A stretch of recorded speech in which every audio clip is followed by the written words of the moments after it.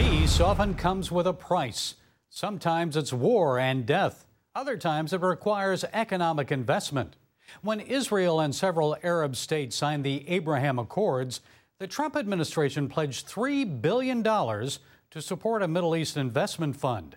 The idea was to promote good relations through economic cooperation. Now, President Biden has reportedly suspended that funding. Well, joining us with more is Middle East Forum Director Gregg Roman. Greg, what can you tell us about the suspension of this money and what it might mean for peace in the Middle East? I think you have to first understand that American peacemaking has always come with a few predicates.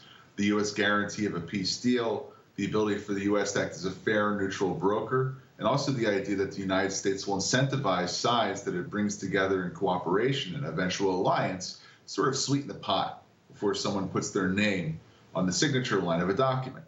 Now, the U.S. did with Egypt and Israel, giving both security guarantees and security assistance after Camp David.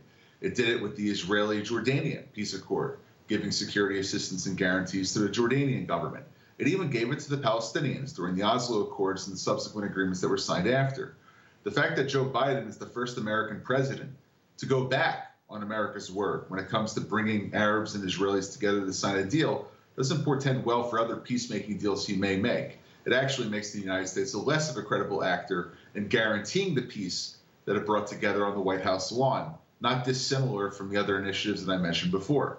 So I think it would be up to the Congress to make sure that as much as they're trying to find ways to reinvest in Palestinians, that they should invest in efforts which actually have a chance to succeed. So it's pretty abysmal effort that this is 5 months into this administration, 6 months into the administration now, and the signaling that they're doing is saying we don't really support the deals that Trump made.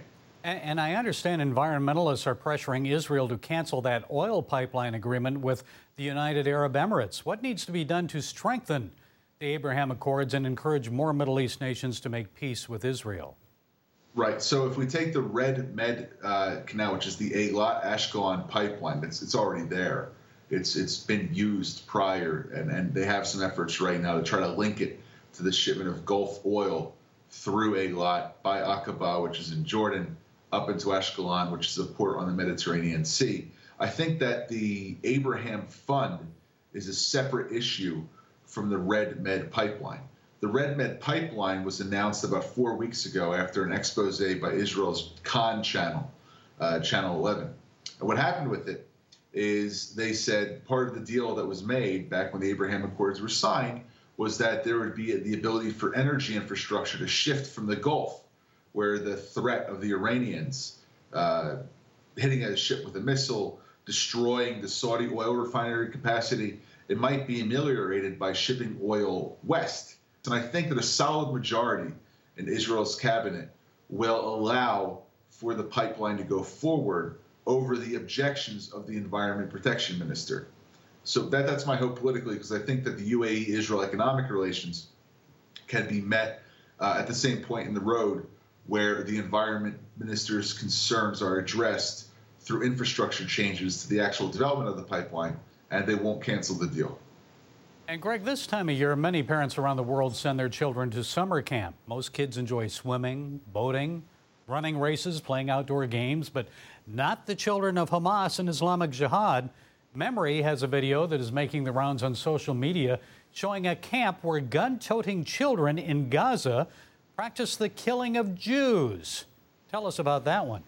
Right. It's almost like Evel Knievel meets a 5-year-old, and their objective by going through rings of fire is taking out every Jewish settlement that is on the Gaza-Israeli border. I mean, the fact that 5-year-old children are being given AK-47s, grenades, and suicide vests, and then on the other side of where you would usually probably see cartoon caricatures of Mickey Mouse or perhaps Donald Duck or something from other children's shows, maybe Paw Patrol, which we would see on American television, they see the picture of an Orthodox Jew, a secular Jew, or any other Israeli that might be on the other side. And to think that this is being inculcated in the minds of 4 or 5-year-old Palestinian children who should be able to have the opportunity of every other child in the world to develop in a peaceful, safe, and environment that is promoting learning rather than promoting hatred and death, that's what they have to face. So I'm glad that I have the opportunity here in the United States, where Israelis have the opportunity to send their kids to chess camp or to dance camp or to summer camp, while the other time they're learning how to knife stab and maim in Gaza. It's just it's unthinkable, and the fact that this is going on without a larger outrage is ridiculous. And I can't let you go without asking you about Iran. It seems to be testing Joe Biden and America's resolve by launching missile and drone attacks against American troops and even diplomats in Iraq and Syria. Your thoughts about that? How should President Biden respond? Well, the president, while he's withdrawing from Afghanistan and drawing down, I would shift those forces over to Iraq and into Syria. We have a base in Syria. We still have a significant presence in Iraq.